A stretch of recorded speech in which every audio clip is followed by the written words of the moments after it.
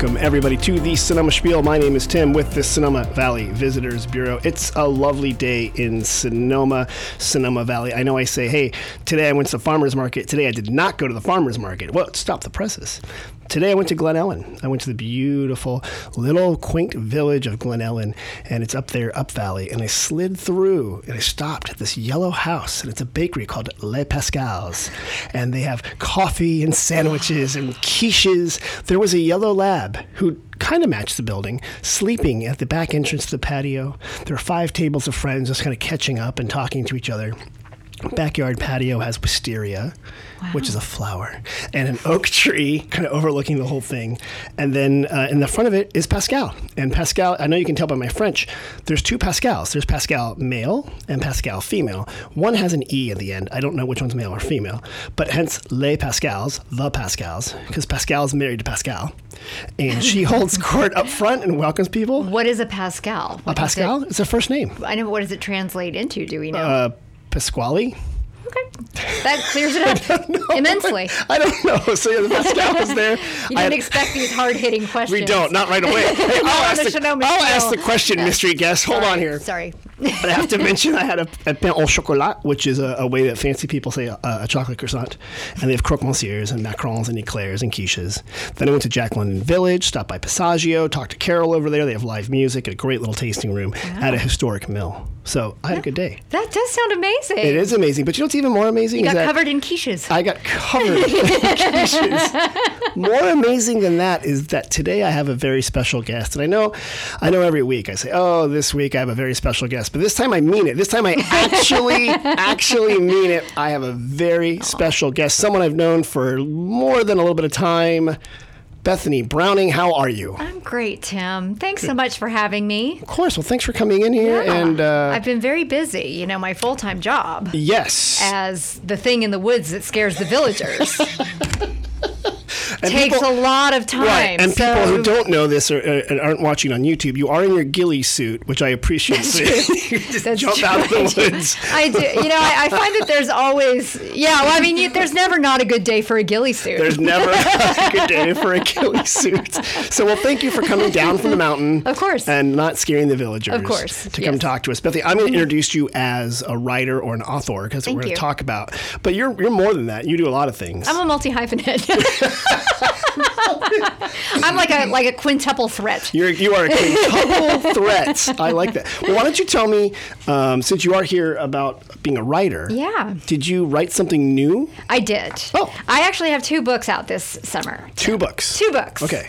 And a movie. What, are you like Stephen King? Look at you. I know. I'm just cranking them out. Well, what's happened is that I've been writing for a very long time. Right. And so now I just find myself sitting on top of all of these great stories, and now I'm releasing them. Okay, world. And they're coming out. Your first, we'll talk about your. Yeah. Let's talk about the book that's set here. Yes. And then we'll talk about the other book. Well, yeah, I think the reason I'm here today, all things Sonoma Valley related, we really want to stay in that kind of. I like that kind of like a premise of like the ontology. Why am I here today versus why am I here in the universe, which is an entirely different That's podcast. A completely different book. It's like in the beginning. Yeah, well, story of that's Bethany. Not the book. I can tell you that right now. But yeah, so I wrote a little book. Okay. It's actually not a little book. It's a very long book. It's a little longer than it needs to be, maybe. It's called Dead Spread. Okay. And it is very much 100% inspired. Right, like that. By Sonoma, in the town of Sonoma, and my time here, because as you know, I used to do scavenger hunts here, as well, called Mystery Missions. So I've always been intrigued with the mysteries of Sonoma, and I love Sonoma, and I think that it's a wonderful place to visit. It's a wonderful place to come for artistic inspiration. It's a wonderful place to write about. And so I took people that I know from here, like you. Yes, we're gonna. There's shades of Tim. I have the names of the characters in the book, and George Weber, who everybody knows plays all these wonderful. The Count. And he was on this podcast about 2 or 3 weeks ago. He was on the podcast a couple weeks ago, and he does his whole thing in his vest and top hat. Like period costume. So I made him into a character. He is my main character's uncle, Uncle Grist Featherweight. is his name. Okay, let's get into this. The name of this book's Dead Spread. Yeah, the name of the book is Dead Spread. And it's the first book, I'm assuming, because there's a 1 at the top. That's right. And then it says A House of Cards Mystery. That's right. So the book, the design is made to look like a tarot card.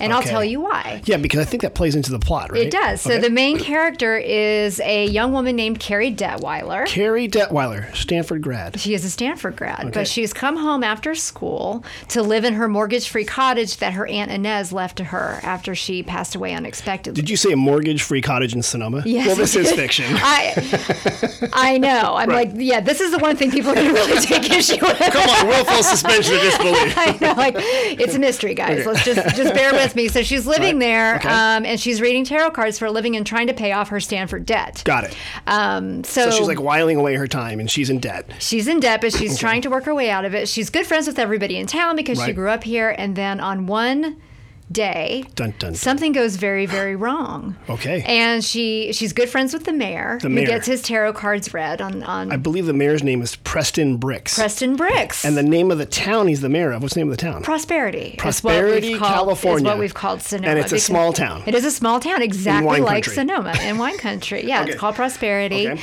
The names of different things kind of like were pulled from different stuff in my life. Obviously. But essentially the premise is that Carrie is friends with the mayor. She discovers him dead in his office. Okay. And the town gossips start talking about her and accuse her of murdering the mayor in a dark ritual. So like a satanic sacrifice. Yeah, so she sets out to clear her name. But throughout all of this, she ends up meeting a bunch of people. She finds a love interest that's maybe got a shady past. Is she who she says she is? We don't know. And then she's still seeing tarot clients throughout all of this. Because she's got to make some money. She's got to pay off the debt. She's got to pay off her debt, and that's how she does it. With tarot cards. Through tarot cards. She has a pet that accompanies her. Oh, that's right. Yeah, we can't forget. His name is Waggery, and he's a raven. And he talks sometimes. He's a mimic. He is. He's a good mimic, actually. And he can dismantle doorknobs. So that's extremely helpful plot device. He's got no thumbs, but he can with his beak. Yeah, he does. So Waggery is a raven. I kind of made a quick dramatis personae so far. I have not. Great. I got to confess, I have not finished the book. Good. I was worried you were going to spoil it. No, I got it yesterday. You sent me an advanced copy as a PDF. Yeah. I printed it out, read as many, and then I got the actual copy. It's an amazing copy. It feels like it's a nice size book, much better than my printouts. I know. It feels like like you're getting something. Like a real book. It is a real book. It's a real book. So part of the dramatis personae, in addition to Carrie Detweiler Waggery, there's Aunt Inez who has passed on. But she still shows up in memories. Right. She kind of shows up and has advice. And offers advice and tarot tips. Okay. Tarot tips. Because that's where Carrie learned how to do tarot cards was from the Aunt Inez. Okay. And then Daisy Chatterley, the beautiful local reporter who was always using tabloid-style alliterative headlines. Yes. There's a lot of wordplay in this book. Yeah, Bethany, you're good at wordplay because what people might not know is you also have a job doing copywriting. That's right. I'm a professional copywriter for a large national retailer. And have been for almost 17 years. And people have seen your work. They have. I guarantee it. And when I see stuff, I'm like, Bethany wrote that. I get a mailer and I tell my wife, I'm like, that's Bethany's. So here's an example of one of the headlines. You say that Daisy Chatterley printed, Witch Hunt. Tarot card priestesses craven raven spells hell for waterfowl. Yeah. There's a duck pond. Yeah. Oh, so that's a plot device / character. There is a duck pond. There is a duck pond. In the middle of Prosperity's Plaza. Is. And that will come into play into the plot. It does. But let's back up a little bit. Oh, go ahead, yeah. Let me just kind of I wanted to talk about this a little bit. So when we talk about mysteries, this is a mystery. So there are different levels of mystery writing. Right. You got your police procedural, you've got your missing girl, you've got your these types of things. Dead Spread is a very specific genre of mystery, which is called a cozy mystery.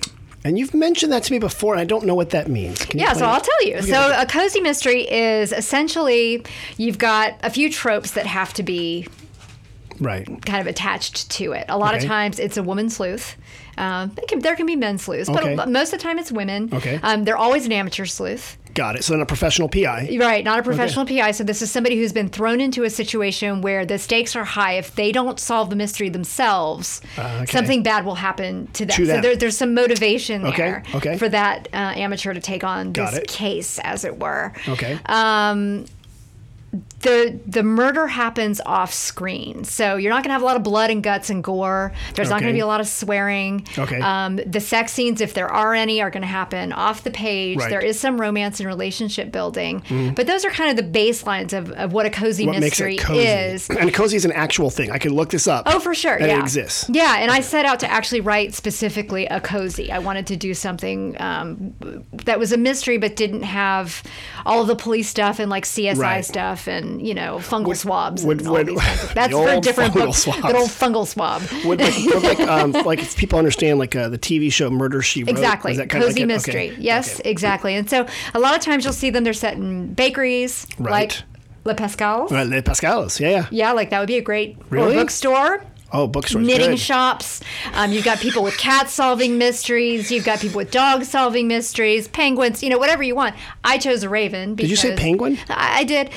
I don't know if that exists. Murder but maybe I'll write Patagonia Express. Okay, I like it. But so that's what a cozy mystery. So I want to make sure that we're clear on that. It's a PG-13 book. Right. This is not something it's not like James Patterson. It's not salacious. Stephen King. It's not. Okay. It's a very and there's a lot of that feeling of a cozy town. Okay. Quirky characters. Yes. Okay. Funny names. Lots of puns and wordplay. Yeah. So it's funny. Thank you for the funny names. Yeah. You're almost Dickensian. I was going to talk to you about that. Yeah. Sorry. Yeah. No. Go ahead. Let's talk about Dickens. Well, it's like the names you have: Daisy Chatterley, Miriam Cringe. Well, Preston Brick. So Bricks, for those who don't know, is the measure of sugar in a grape, the sweetness or whatever. Stormy Portwood. Mm-hmm. Emma Fortnightly. And my favorite is, I don't know if he's English or French, but Officer Bucket or Officer Bouquet. Officer Bucket. That's a direct lift from Dickens, by the way. Yeah, I totally stole that from I believe it's Bleak House. There are no new ideas. That's the important thing. There's always, in every single one of my books that I've ever written, there is a character named after a Dickens There's character. an homage. Yeah. And you like Dickens? Did you read a lot of Dickens? I read all of it. Yeah. Really? Yeah. What's wrong with you? Do you like Bronte and stuff like that? Yeah. Oh, Jesus. Tim. I'm a female person who writes horror. Yeah, I like Bronte. What about all the sisters? Okay.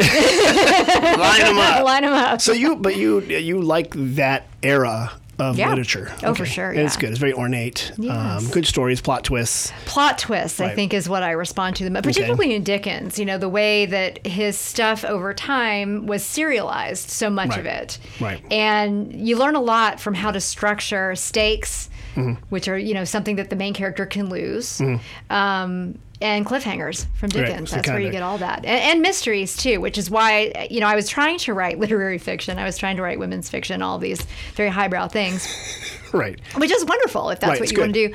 But I realized there was a lot that I didn't know about misdirection, about red herrings, about these things that do come into play in more mainstream commercial fiction or literary fiction. Okay. These are skills that you have to learn as a writer. So I decided to write a mystery just to see and to see if I enjoyed it. And I loved it so much that now I've got this one and 2 more coming out. This was a trial run. Yeah. But you're doing it 3 times now, which is great. So we've got book 2 coming out probably toward the end of the year, and then book 3 hasn't quite been written yet. Okay. We got to figure some things out, but it'll probably be next spring or next summer for the full trilogy, the full Dead Spread trilogy. Do the characters stay the same as far as the main protagonist? Yes, Carrie Detweiler will carry through. With her debt. Yeah, she will. Okay, so that's actually great. The cozy thing, because I want to go work back. Did you set out to become a writer when you were younger and say, I'm going to write stories, or were you like, I'm not going to do this, I'm going to do something else? Well, that's a great. How did you come to this? It's a really different kind of way I came. My mother's a professional novelist, so it's really important to know that I was around a writer, a published writer, a successful award-winning published writer. Okay, growing as up. a child. And so I know what it takes. It is a tremendous amount of isolation. There are things that you don't get to do because you're busy working or trying to meet a deadline. It's very hard to get published. Right. So I didn't take it lightly. I knew how hard my mom worked, and I knew what she had to do in order to be successful. And I definitely inherited her clever turn of phrase, and her ability to pun. So your mom was good with wordplay. Oh yeah, yeah, she's the best. Yeah, she's the best, and she's really good also with kind of arcane facts. I don't know if I've ever told you that she beat me in Trivial Pursuit once in one turn.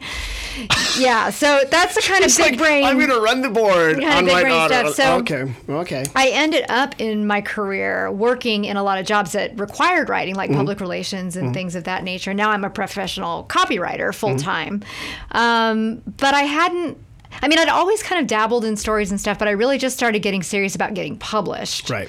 About 3 or 4 years ago. Okay. And so since then, I started doing. I started out with short stories and started getting those published. Because you write a lot of short stories. Yeah. At least I follow you on LinkedIn, and you have your own website. And oftentimes they are not cozy stories. No. Your short stories are actually quite dark. They are. Yeah. Right. So in addition to the ghillie suit, you're also wearing all black, a la Emily Dickinson too. So that's perhaps your kind of gothic dark side. Yeah, I actually prefer the deeper horror stuff that I write, but I'm still so in love with this cozy mystery. I'm just having so much fun with it because it is a little Dickensian. It's all, what can we throw at him now? What twist can we throw in there? Right. And it's like, oh my gosh. And that's the nice thing about the serials and the cliffhangers when he would write them in magazines. Yeah. You'd have a reason to go pick it up. So page turners. You mentioned Edgar Allan Poe. I did. Waggery has a girlfriend. She does. Her name is Ligia. Uh-huh. That's a Edgar Allan Poe reference. Yes. If I recall. Okay. So you do callbacks to what you like to do. That's true.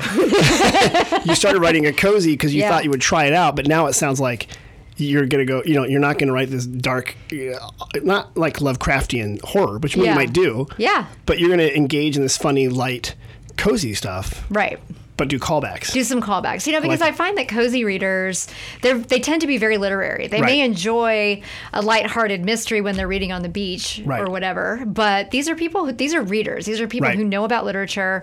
They love a reference. They love, within my mysteries, I do try to plant those little Easter eggs. Like you had texted me this morning about Walker and Lister, who are the town gossips. And I've been waiting for somebody to ask me because Walker and Lister are the couple who run the coffee shop, which the non-corporate coffee shop. The non-corporate cuppa. They're the local guys, and they're married to each other, and they're named after a very famous lesbian couple, Ann Lister and Ann Walker, which were featured in a show recently called Gentleman Jack. Oh, interesting. So I'm trying to pull in kind of all of these little twists that if you read a little deeper, if you don't just scan it, you'll start seeing all the little Easter eggs. Little references and stuff there.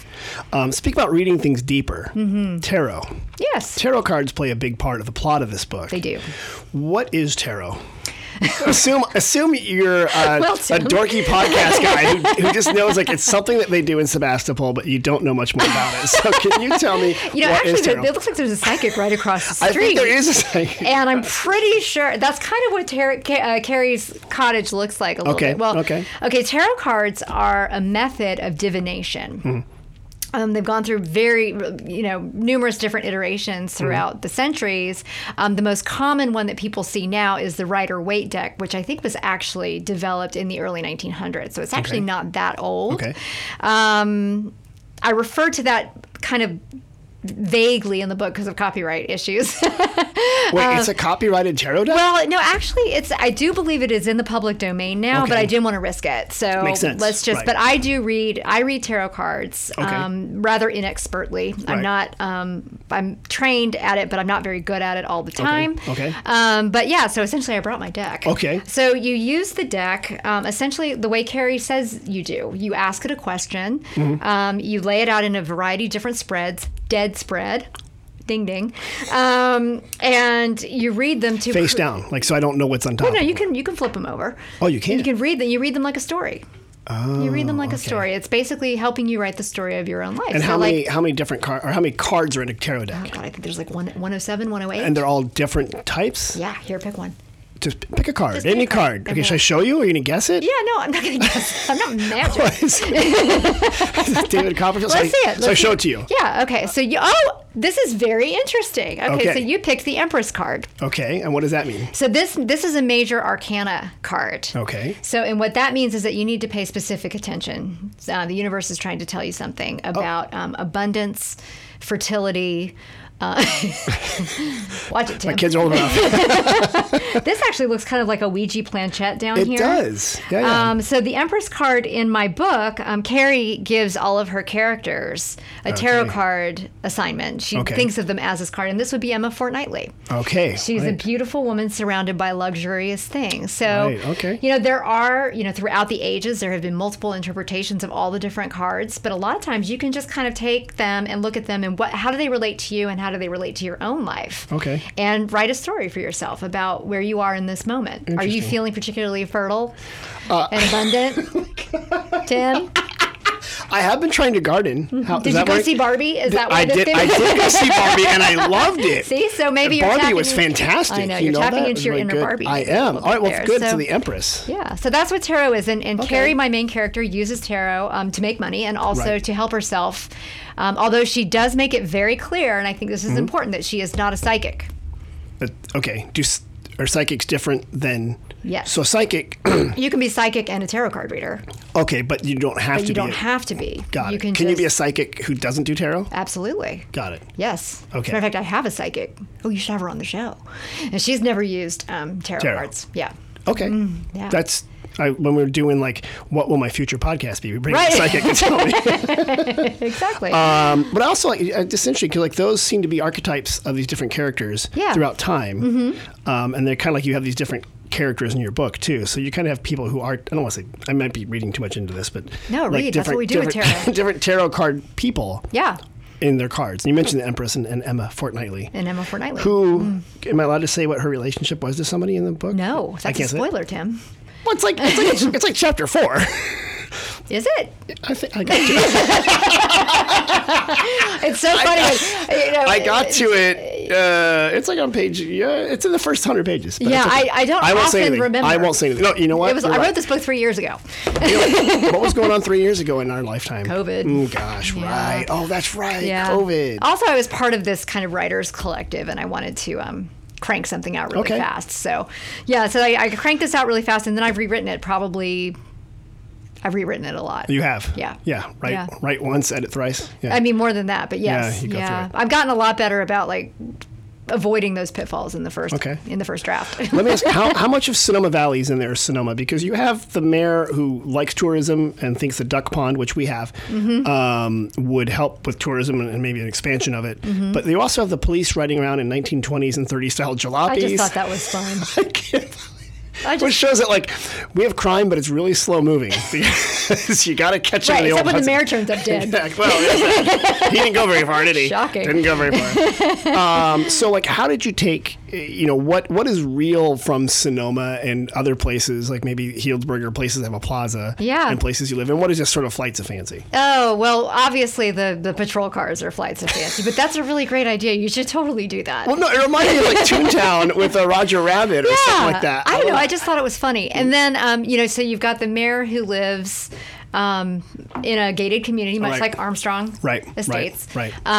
You've got people, there's kind of the push-pull of gentrification is happening in this town in Prosperity, which is very similar to what's happening in Sonoma, or maybe has already been sort of solved in Sonoma. You've got George Weber, who... Uncle Grist. Who is Uncle Grist. Right. In my book, and he's just the man about the gadfly, knows everything about Sonoma and has a historical interest in Sonoma. I used some of the stuff I used in my mystery mission scavenger hunts to kind of plant clues around town. Well, that's what I love. So the mystery missions were, for those who aren't familiar, was a fabulous but slightly short-lived because COVID did hurt you on this. I think we did it for 5 years. Yeah, that's pretty good. Yeah. That's pretty good. I know short-lived in the scale of Sonoma's time here, but that people could hire you to do these kind of neat, they were almost like treasure hunts, but you had to go find clues that required both wordplay and working together. It was a very clever concept. It was really fun. And you were really good at finding interesting things around the plaza that most people don't see. Yeah. Right. And I still even walk by certain places. I'm like, oh, that was in her mystery missions. I love to hear that. That was really neat. That makes me so happy. Well, we're thinking about maybe ginning it up again, but I'm kind of busy with books. Yeah. So I use some of those skills here, but I really think that it's not really a matter of reading between the lines here. I really think that if anybody sits down with this for more than 5 minutes, they'll be like, Sonoma. Yeah. It is Sonoma. So tell me about Flint Burns. What about him, Tim? You mean our illustrious head of tourism? Here's the note I took just as the characters. I wrote Flint Burns, head of the local tourism office and most likely the hero of the story. Mm-hmm. I might have been reading more into it than I thought. Dead spread, a Flint Burns mystery. That's what we should call that. Yeah, that's based on you. And a couple of other people, right, actually. Kind of so I didn't want you to... There are some negative things about Flint. Everybody has some good... Everyone has good... If I pulled another card, I'd find something negative. Right? Let's find out what your negatives are. Oh, really? Because if you turn them upside down, that might mean a reverse card. Not exactly. Okay. That's not exactly true. Okay. Unless you pull the Empress again, that'd be really fun. It's just a deck full of Empresses. Oh, my gosh. Oh, God. This is terrible. Oh, no. What'd you get? Oh, God. The Hanged Man. Oh, no. This is good. That's good? This means anything can happen. Anything can happen? Anything can happen. Yeah. So if you he's hanging upside down. It also means that okay. So there's a couple fun things with this card, and I think we talk about it actually in Dead Spread or one of the books anyway. When you pull this, if you're trying to make a decision, this really means that you are really leaning. You don't know which way to go, and that anything can happen based on your decision. It's also the number 4. Okay.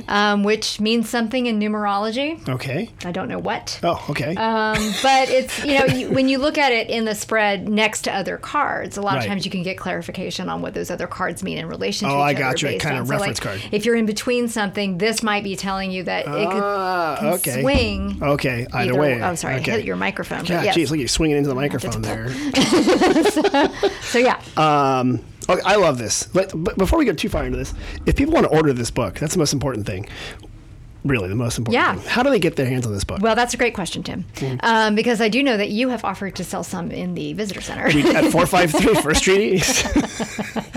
So they come with Readers Books in Sonoma. I just stopped by there to thank them. They are the first local bookseller who's offered to carry Readers Books. I know. Yeah, thank you so much, Readers. Thank and they're you. on Napa Street, just like we are, just across the plaza. And pick it up there if you can, or pick it up from you guys down at the visitor center. It's also available on Amazon if you're unavailable to get out. But I have also ordered it to be included in the Sonoma library system as well. Oh, fantastic. So you may be able to check it out from the library too. That's good. Good for you. So, yeah. Okay, I like that. But it's on Barnes & Noble. It's everywhere. It's on the usual spots. It's all the usual spots, yeah. Okay. And then did you publish this? Like, do you have to, because I know that publishing has completely changed. Yeah. The animal, from when your mom was writing. Yes. When, you'd put out your 120 menthol into an ashtray and you would stuff. Mother would be horrified if you thought she smelled. You stuff it in an envelope and send it to New York. Oh, yeah. And hope that someone reads it. Oh, yeah. She used to type. She actually typed all of her books out on a Smith Corona typewriter and had carbon paper. Oh, right. And had like the onion skin and she wanted a copy. And I remember her doing that and everything. So, yeah, it's very different now. Right. So now you can, if you want to try it, you can find a publisher, create the book. Yes. Which is great because it definitely gets your thing out there. But you don't get a big advance check. Right. Exactly. So I'm footing all the bill up front for this. Wow. Okay. And that's fine because there are all these wonderful tools online now for self-published, what we call an indie author. Okay. I use a program called Vellum to do the interior layout, which is amazing. And then I have George who does all my design, and he does all the covers. Good to be in a relationship with a filmmaker slash artist slash artist slash genius at everything. So he does all of that, and we're just putting them out ourselves, That's which great. gives complete creative control. They're good and bad with both. I would love to be traditionally published. I certainly have tried to get traditionally published. It's not something I'm against at all. It's just like you said, the landscape has changed quite a bit, and there are just certain things I was kind of tired of dealing with, and so I put these 2 books out this summer myself. That doesn't mean that I'm closed off to traditional publishing. Moving down the line, I would love it. You'll take that big fat check. Take it from Penguin or whoever's still out there, Random House. Sometimes sometimes it's not that big of a check though. I know. So it's like, oh yeah. Well, it's also, but I like those. You mentioned independent publishing. It's sort of like independent music, independent artists. Really, when you're buying from someone like you, you're supporting a local artist, right? And not like some big company somewhere. It's like, I know Bethany sat there in the woods in her ghillie suit typing away. I did. I typed it in my ghillie suit. Your ghillie suit, typing away. Everyone knows when the ghillie suit comes out. Don't bother Bethany. Don't bother Bethany. She's writing. You can't even see her. Where is she? Just the glow of the 120 menthol. Ghillie suit again. But no, I think it's important that we support local writers and artists and musicians and pottery people and whatnot. I totally agree. Because, there is right now while we're recording this, there's a SAG-AFTRA strike's going on, and a lot of writers are being cut out, and the actors, and it's important to put more dollars into the creator's pocket instead of other people's. Yeah, and AI is coming up to kill us all. So That's right, Skynet. We thought Skynet was going to kill us. No, they're just going to write poems. I saw the saddest thing on Twitter the other day. Somebody had posted, I never envisioned a future where AI would be creating all the art, music, and books, and we'd all just be working regular jobs. There it is. And I just went, oh God, that hurt. But yeah, I mean, it's all over again. It's very true. Yeah. It's there are a lot of talented writers in particular out there who are not getting published by traditional publishing for a lot of reasons. There aren't as many agents as there used to be. There aren't as many slots for writers at these big publishing houses. If you do get in, you can get kind of shuffled down and ignored, and you still have to do all of your own marketing anyway. Got it. So it's a struggle. So when you see somebody who has put together the time to create and publish and design and do all of this work to sell their own book, throw them a bone, man. Buy their book. When I'm just going to, for full transparency, when you think about a writer and paying a writer, writers don't make that much money. We don't make a lot of money on this. And so far, this has cost me a lot of money to kind of put out and get out there in the system, which I'm happy to pay because I believe in these stories. But for example, if you buy my paperback, I get 83 cents. 83 cents. Yeah. 83 cents and that's my take. Wow. So, it's the smallest little thing, but if you can read that person's book, buy their book, get it out there, tell other people about it, review the book online, this is how you can support local writers and artists and other people. Because, like I said, there's just tons of talented people who are being overlooked for reasons that have nothing to do. Publishing is not a meritocracy. Right. Good point. That is all I have to say. Good point. Yeah, and it's a wonderful business, and I love that I'm doing this, and I would still love to be a part of the big show. Right. Not criticizing that at all, but sometimes you have to just put yourself out there and really hope that it'd be so good they can't ignore you that maybe you can get that contract. No, I like that. Well, speaking of, so you mentioned your second book you've already written, your first book. You have that one here as well. Can we get a quick shout out to that one just so I know about it? It's called Sasquatch Baby. This is Sasquatch Baby. I'm really proud of Sasquatch it's literally. Can I talk about that? I read this one. It's shorter. Yeah. Let's talk about it. It's about a woman who moves into a cabin which is empty, and we don't know what happened to the former owners. It kind of takes place in Northern California because that's where they believe Sasquatches live, where they actually do. They do. I mean, they really live up in Mendocino County and Humboldt County. Well, their habitat is getting so encroached. Yeah, so please don't be afraid of Sasquatches in Sonoma. Be afraid of the ducks and the raven. So this woman moves up there, and she's up in the woods, and she befriends, a Sasquatch. Yes. And it results in a child. It does. Hilarity ensues.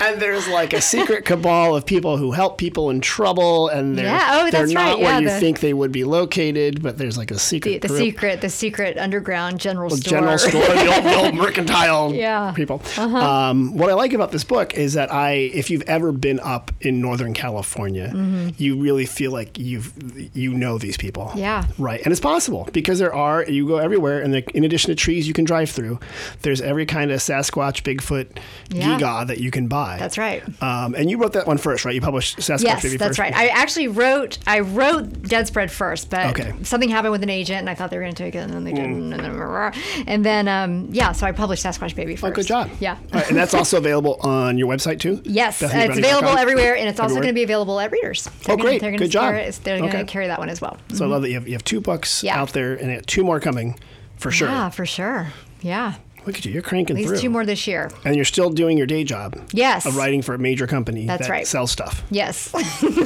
I love my job. Is it Apple? No. Is it Del Monte? No. Okay. You're going to tell me?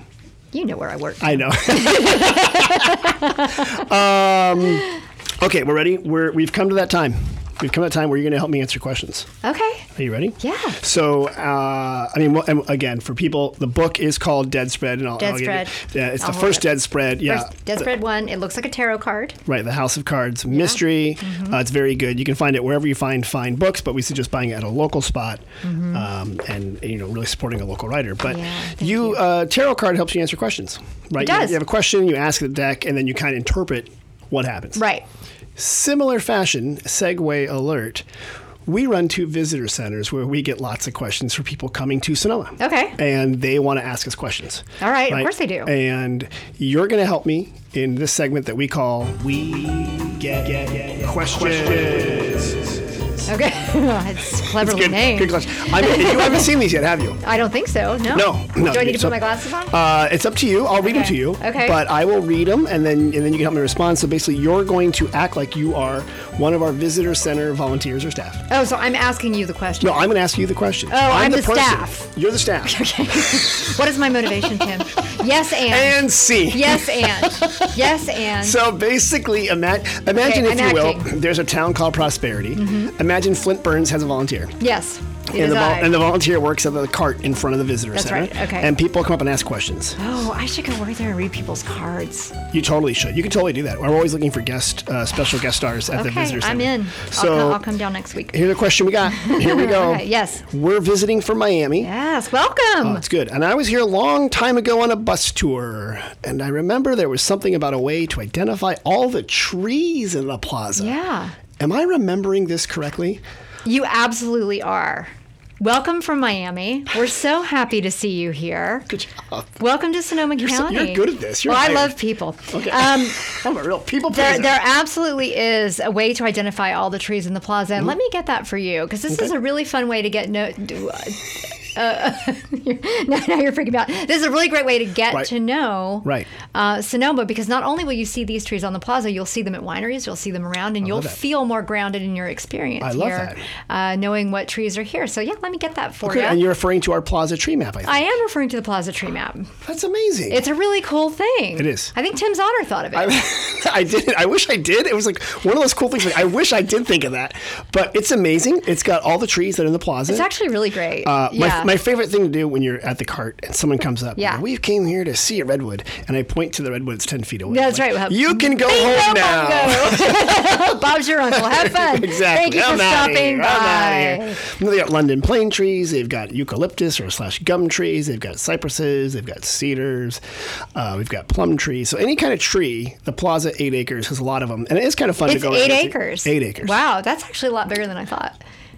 How big is it in Prosperity? Like 7.5. I don't know. Oh, I can't even imagine. Me the other day, he's like, "What's this character's last name?" I'm like, I don't know. Snigglebottom? She's in 3 books. I'm like, I forgot to give her a last name. So the trees are good, and then also in those trees, as you know, are birds, which I love. Oh, you like birds? I do like birds. Oh. So that would be the next. But how would I identify a bird? Like if it's like a craven raven. Things that fly.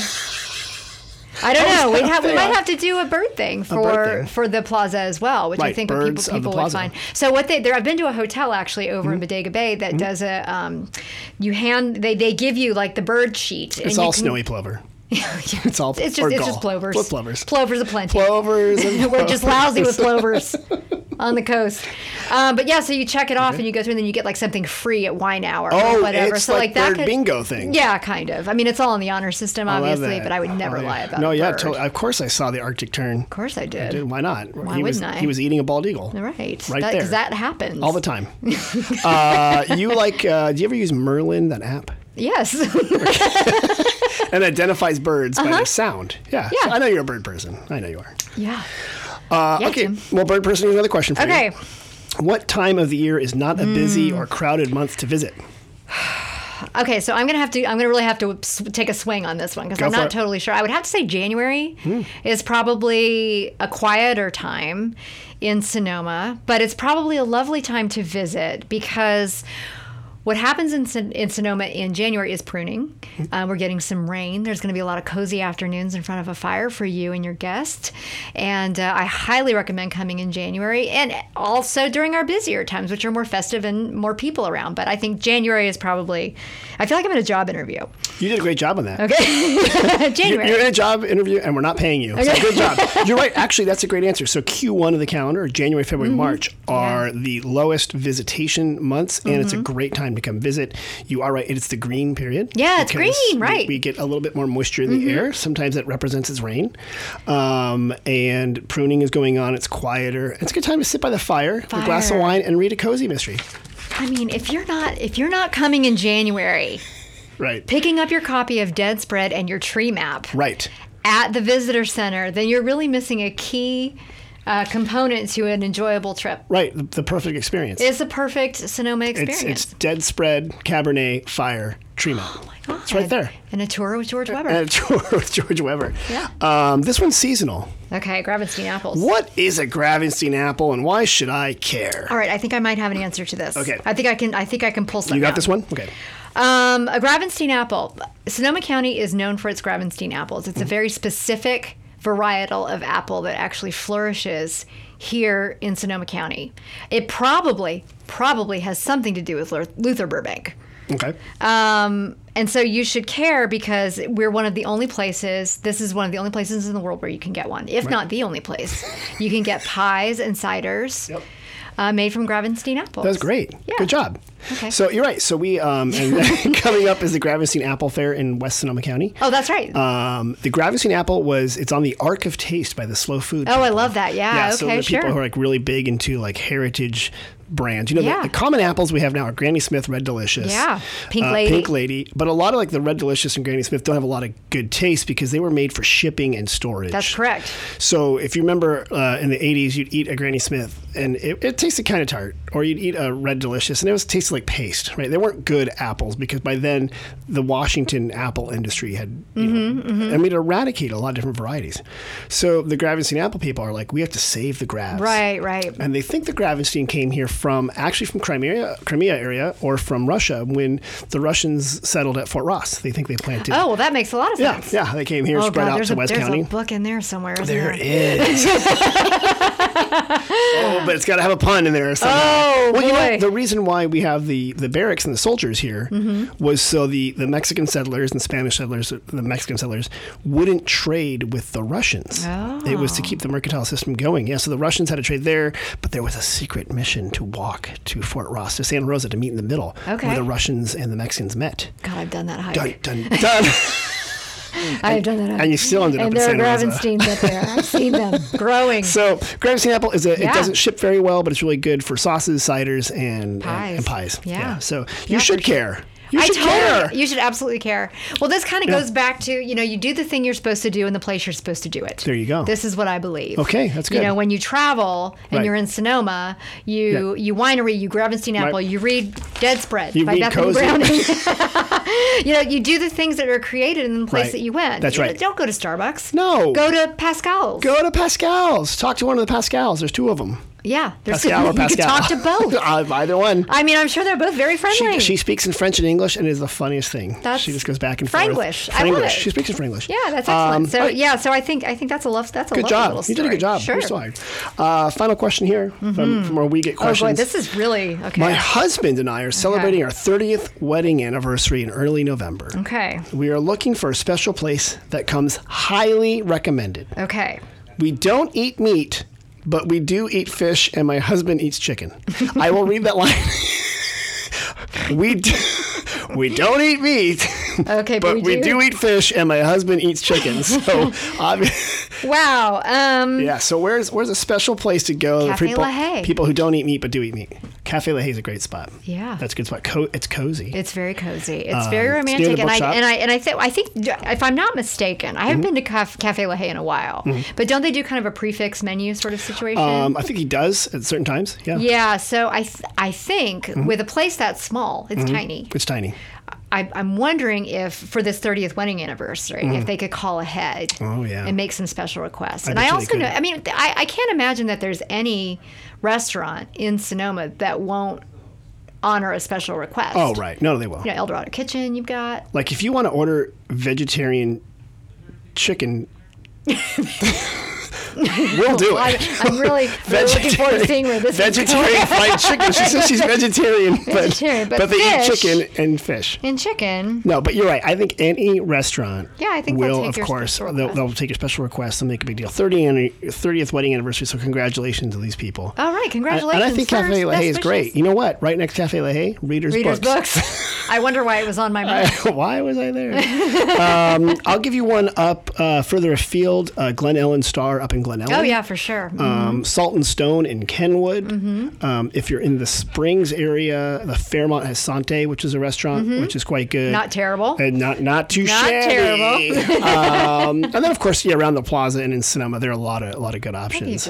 I mean, the thing, if you come, eat when you're here. Right. And there's Sunflower Cafe, too. Which Sunflower Cafe is great. Not for dinner, usually, not for dinner, but breakfast and lunch and a good backyard patio.